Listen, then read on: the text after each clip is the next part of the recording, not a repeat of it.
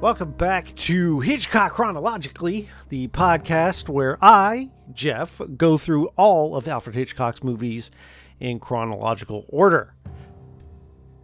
I'm not going to say how I'm still in the middle of the silent era, as I've done every episode. I'm not going to do it. I'm just going to say that this movie was even more silent than any of the movies I've watched. So, this episode, I'm taking a look at Champagne from 1928. Directed, of course, by Alfred Hitchcock. As I said, it is a silent movie. But unlike every movie previously, this movie doesn't have a score. At least the version I watched has zero music in the background. And if you've listened to the episode of Easy Virtue, Mark laid it out perfectly, is that the music is kind of everything with these. It helps tell the story. And unfortunately for Champagne from 1928, there was no assistance given by the musical score. And it's not because I had some dumpy version. This is actually the first one I've had to pay out of pocket to watch. I rented it on Google Movies, and I wanted that's a spoiler. I wanted my $4 back. I wanted my money back. Apparently, the farmer's wife is the only comic relief. And I think calling it comic relief is even more apropos now that I've gone to watch this movie and there is nothing worth noting. Nothing positive anyway. This might be a new low. It's hard to say what the worst of these movies is, because I've sat through some pretty bad ones, but every time I sit through another bad one, it feels worse than the one before. And I think I had higher hopes coming into this because I did enjoy The Farmer's Wife much more than I had some of the other movies. But let's get into the plot. This is another love triangle, okay? And this, unlike the last movie, is not a comedy.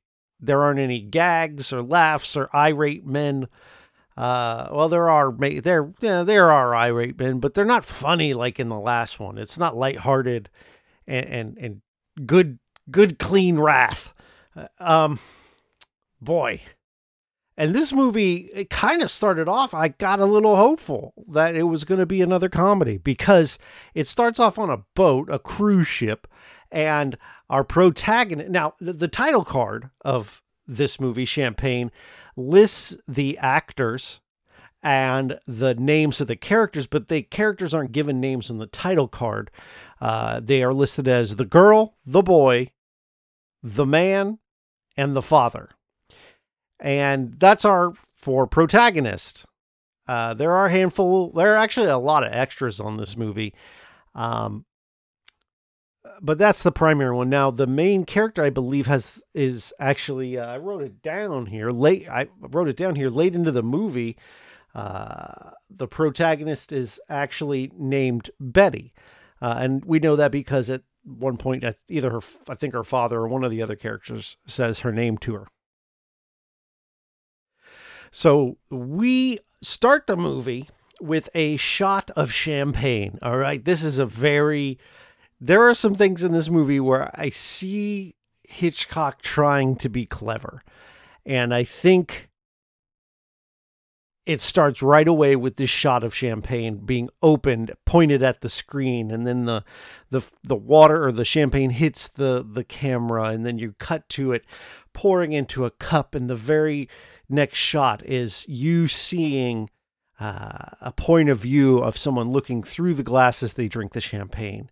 And then that's all that champagne really happens in this movie. I don't know why it's called Champagne and why this specifically happens, other than to be champagne. Every other movie, The Pleasure Garden didn't make any sense. I don't understand that name. But like Downhill and The Lodger and The Ring and The Farmer's Wife all at least had something to do with the plot. Champagne to me doesn't say anything about what we're going to go through now.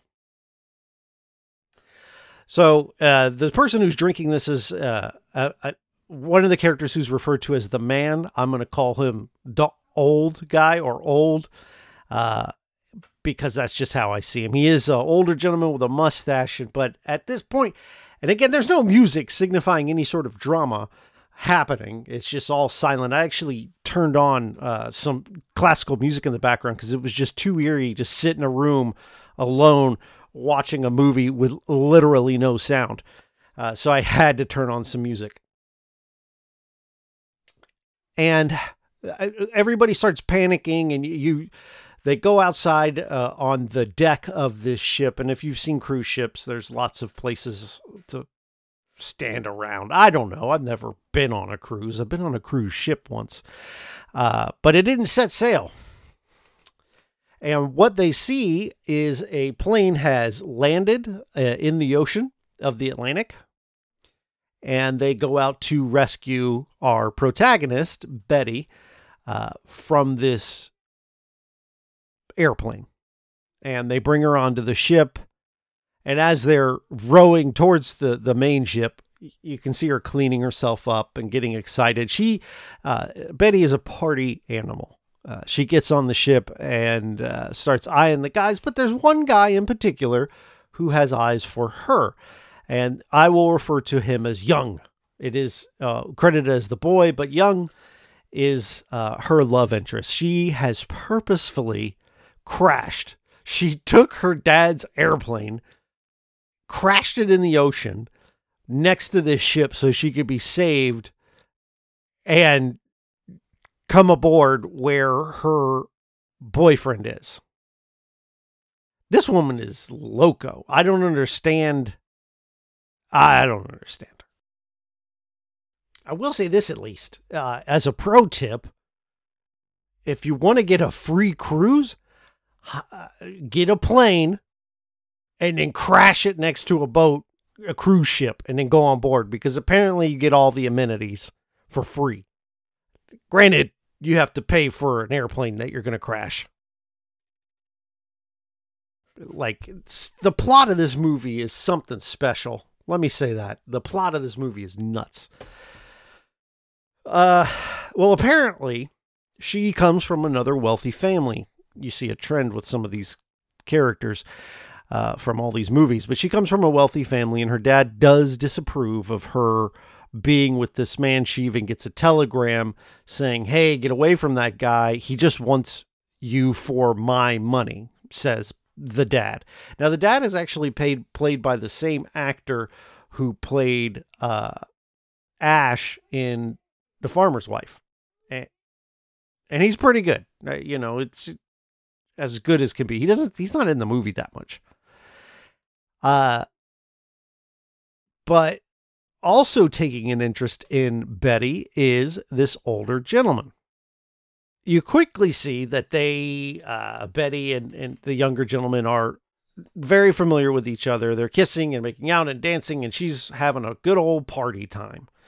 There is a point in the movie where our Young gives Betty an engagement ring. Doesn't fit on her ring finger. She places it on her thumb. Just to show that they're engaged. They're fairly serious. There's a scene again where it's actually done pretty well, where they're on a boat and it's swaying because of the weather, and the camera is tipping and turning, and then the actors are kind of jolting back and forth like you would think of on the classic Star Trek sets, to show that, there's some motion here, and it works pretty well, actually, for something this early. And it makes me wonder, is this the first time this has been done in cinema? I don't know. Did Alfred Hitchcock invent this technique? Maybe. So the old dude just kind of starts placing himself in Betty's vicinity, and she kind of takes it well-ish. I mean, I don't understand how dating is viewed in the 20s, I guess. Because in these movies, it's nothing like reality that I've seen. Because it seems like there is no loyalty at all. Like you just want someone else, you just go to them. It's fine. I don't know. Anyway, so she gets this letter from her dad that, he just wants her for her dad's money, their family wealth, and she thinks it's hilarious. She even goes so far as to show Young, who is insulted by this, who thinks, hey, how dare your dad insult me via telegram? I'm not here for just your money or anything like that. She tells him, hey, I've actually arranged for us to get engaged. And Young flips out. Like, you arranged. I'm supposed to arrange. He basically, plays the controlling man and storms out.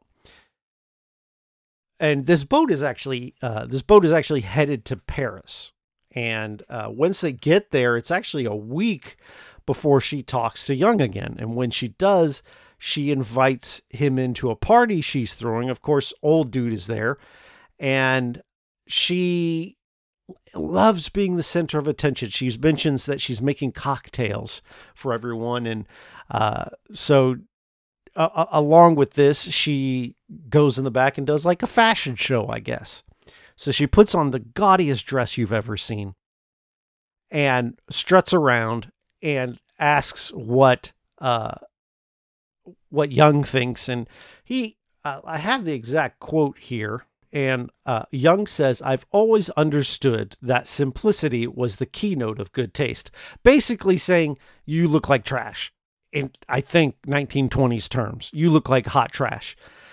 She gets offended, but only briefly enough to go in the back and take an outfit from her maid, put it on, and it's just like pretty drab stuff comparatively, and come out and almost like make fun of poor people while her maid is in the background covering herself because she's just in her underpants. Betty is not a good person. And so she starts really playing up the whole poor person thing, and everyone's laughing their butts off for some reason. Well, except for Young, who is offended, that she's kind of playing it up, and she insists on being the center of attention, which is fine. She's allowed to do that. I'm not trying to say she's not, okay? But he's not that guy. He's much more mild-mannered, but it also seems to offend him. But you shouldn't be trying to change her. You know what I mean? I don't, I'm not one to give advice, I guess, but come on, dude. You knew what you were getting. I mean, she crashed a plane to come see you. She's out of her skull. You knew that going in. So she asks old dude who's here, which of these creations that she's modeled is better or the best. And he says, why, the person wearing it, huh? Another slick line. If you've listened to this podcast, you've heard a few of them from the movies in the past. Guys really delivering the zingers. This is another one. So she starts, thinking that, hey, old guy's pretty good. There's like this hot and cold thing between her and Young. And while all of this is going on, who should show up at the front door but her dad? And he has some bad news. He's here to let her know that the market has broken, his words, and that they've got no money left. They are broke. And she's been spending money on dresses and crashing airplanes, and now finds out that from her dad that, hey, they don't have any more money left. So at this time, she kind of kicks everyone out of the party, and Young kind of looks like he wants to talk to her a bit, but then decides not to and leaves. And from her dad, I'm from here on going to refer to as Pops. Pops sees this, and he's like, now remember, okay, that he already doesn't like this dude. Like, he thinks that he's just a money grubber, and as soon as he finds out that they're poor, Young leaves, and he sees it, right? So, okay, he's justified now. I wrote, this is pretty boring so far here in my notes. Yeah, nothing really great at all, like, at all.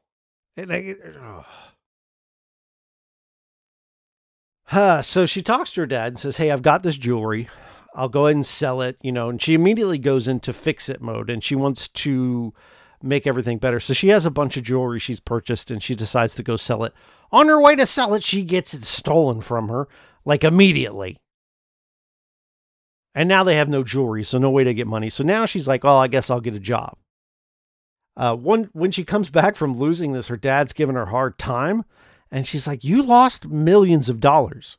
Get off my case, which is a fair point. And then right after this, I think she's trying to change the sheets on this bed. And now they're in a smaller slumminate house now because they have no money. And she's pulling the sheets off of the bed. But she does it in the worst way. She like pulls the whole mattress off and then strips the sheets and then puts them back on. And dad just sits by and watches. He doesn't care.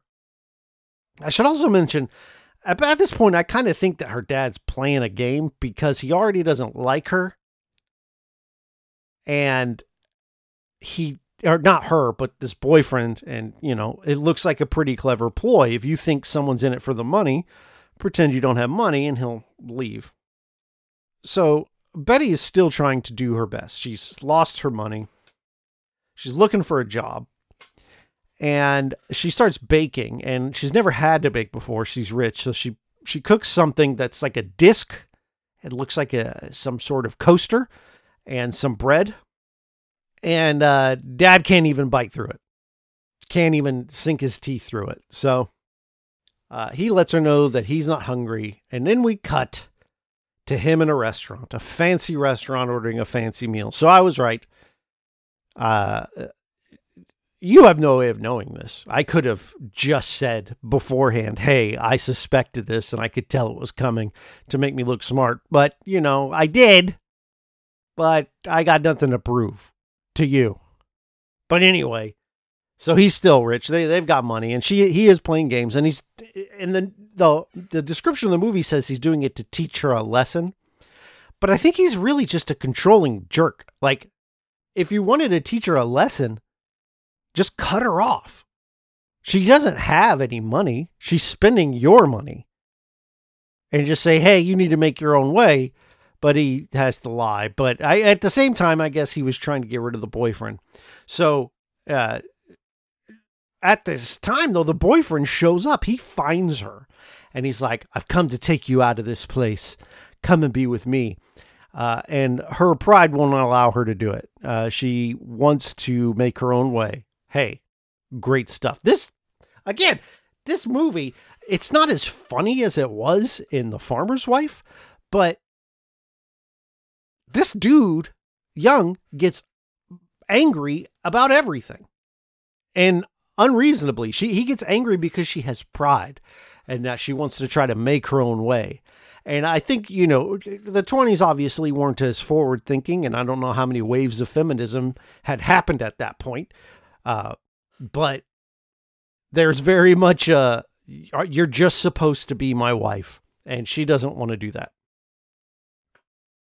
And when we get to the end of this movie, you'll see it's just it boggles the mind.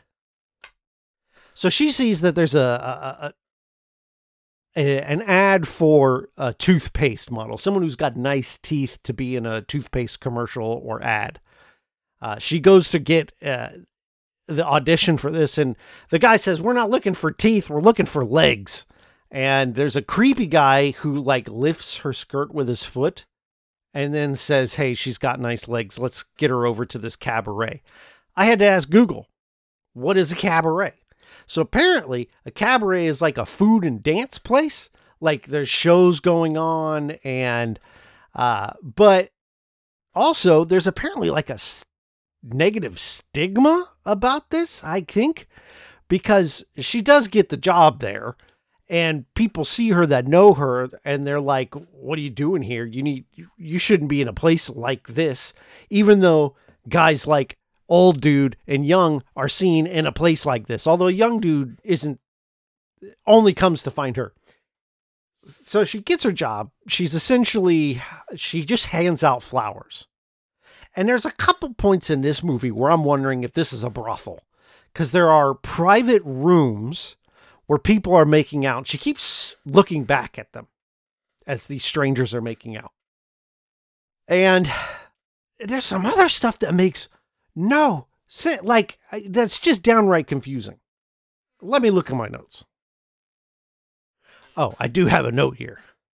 So this cabaret, I noted it's an upscale Hooters. It's like Hooters, but everyone's dressed nice. But legs as opposed to Hooters. So she works here. And as she's working here, there's like a point in the movie where I'm like, maybe this is a subplot of what she'd rather be doing, because she's just really delivering flowers to the guests. But there's a bartender who's making cocktails, and as we remember from the party before, she enjoys making cocktails. So I thought maybe that would be her pad. No, there's nothing there. So one day she's working and she sees old dude at a table. So old dude has her sit down at the table, and the manager sees this and he's not happy about this. Now the manager is just some turd that's briefly in the movie, but he's not happy. Doesn't matter, whatever. And while they're having this meal together, or they're talking about, okay. So there's a scene that I don't know if it happens. Okay. Because they're sitting and eating. And at one point, old dude gets up and takes her to, remember those secret rooms in the back where people are making out, brings her into one of those rooms, which again makes me think this is a brothel. And then he starts forcing himself upon her, and she escapes. But then it immediately cuts back to them at the table, and it does this like crossfade where you think maybe it's a dream. And I don't know why that's there. And there's another point where something like this happens and it throws me off completely, because when it happens again, it's not a dream. And but the way it's played is like she's imagining what the future could be. You ever seen Savages? It's a horrible movie. I know that seems like it's out of left field, but it applies if you've seen it. Anyway, so that weird scene happens. I don't even remember where it was chronologically in the movie, because it just comes and goes. And then it doesn't have any weight on anything. She never accuses him of being inappropriate, and the rest of the... So at this point, I think it's a dream. And just spoilers, I don't ever get any closure on that. We never really see whether that actually happened or not, because frankly, that's a big deal. So Young comes to the restaurant. It's taken me forever to get to this dude. So he shows up, and now she has turned her attention to Young, and old dude doesn't like this too much, but he writes her a note basically saying, hey, I'm a good friend, and when you need something, let me know if you need anything. And then he walks away and leaves. So Betty, again, that's the protagonist. There's some bad dancing in this movie. I was so tempted to record it, and it's awful. But Betty starts dancing in her seat and really starting to enjoy the cabaret. And this, again, pisses the young guy off. I don't know why, but he's mad again. He's mad that she's enjoying herself. He literally says that. He's like, I'm not just mad because you're in a place like this, but you seem to be enjoying it. And there's that negative connotation that comes with this cabaret. So this pisses him off again. He runs. She tries to catch him, but he gets stopped. She gets stopped by the manager. So she goes to see old boy now. And he, she's like, hey, you said you could help. I need your help. And he's like, yeah, problem. I'm going back to America tomorrow. Well, she's from America. Remember, they're in Paris, okay? But she's from America, so she's like, let me tag along, and I'll go home with you. Now, they're taking a car ride to the boat. And this is where that other flashback comes in, where I'm not sure it's a flashback, because they're in the car. It cuts to the room on the boat that they are staying in. And she imagines some things, it's really, they're just checking in. It's not even like he's like trying to assault her again, but at least I feel like she's imagining these things. And then it cuts back to them in the car. And that's what's confusing me, because they're driving in the car to the boat. We see a scene in the boat, and now we're back in the car, and then it cuts back to the boat. So old dude is with her, but he goes off to get something. I don't know what. And young guy shows up now, who, again, is probably going to be mad about something here in a second. He comes in. She's like, oh my gosh, you're saving me. You don't know what it's like with this guy. You don't know who he is. And I'm like, okay, wait a minute. You're right. I don't know who this guy is, because I can't tell if you're having flashbacks about him being a rapist or if that actually happened. So the way, I don't know if she thinks that her daydreams are reality, maybe. I'm not trying to victim blame, but you got to give me some clarity in this movie, because again, I don't know what's happening. I don't know what's real and what's not. Speaking of that, they hear old dude coming. So she dumps young in the bathroom. Old dude walks in, and he stands there knowingly, and coming to his side is Pops. So apparently, Pops has paid old dude to keep her from getting married to young dude the whole time. And I don't know where physically assaulting her came in the deal, but, or if it happened. And now, though, after everything, Pops is cool with, okay, and at this point, she finds out that they're still rich, and she's mad for a moment and happy they're rich pretty much right afterwards. But at this point, they're like, wow, it's fine. You guys can date and be married now. And she's like, then they have like a small argument about who's going to arrange it again. And then we close credits. It's the end of the movie. This movie, man, it's so boring, and it doesn't make any dang sense. Like, at least some of the other boring movies had, I'm not even going to say continuity, but like Easy Virtue, I don't remember it being just like wrong. Like, not, the plot doesn't make any sense to me. The motivations of the characters, it's bad. Okay. This is a bad one. You can skip it. But guess what? I have one silent movie left. Just one. And I am ready to get it over with. It is called, let me find the date. So this next movie came out in 1929. As I said, it's his last silent film. Thank you. Although the one after this is a hybrid.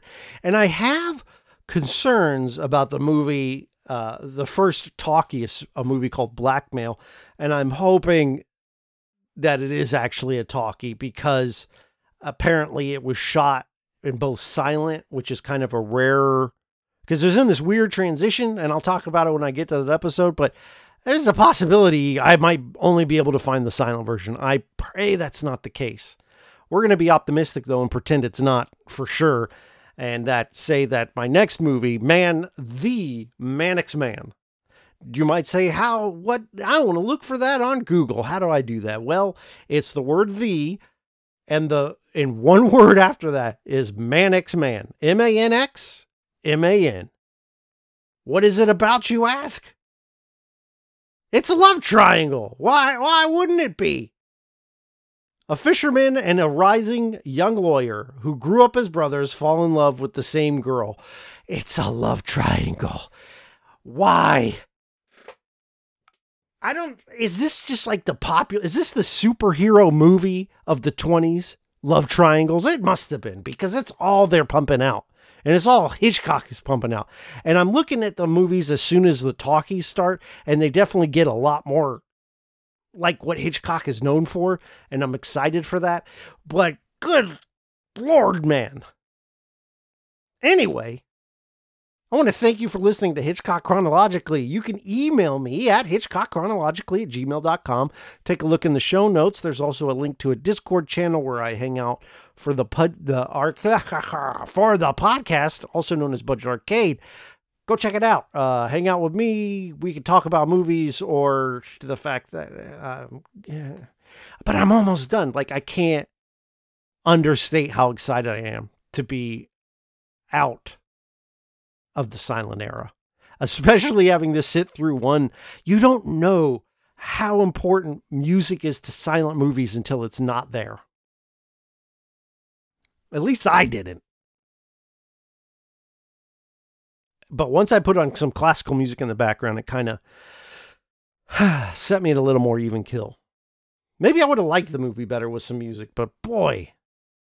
Anyway, I said all my things. Thanks for listening. I will see you next week as we close out the silent era with 1929's The Man X Man.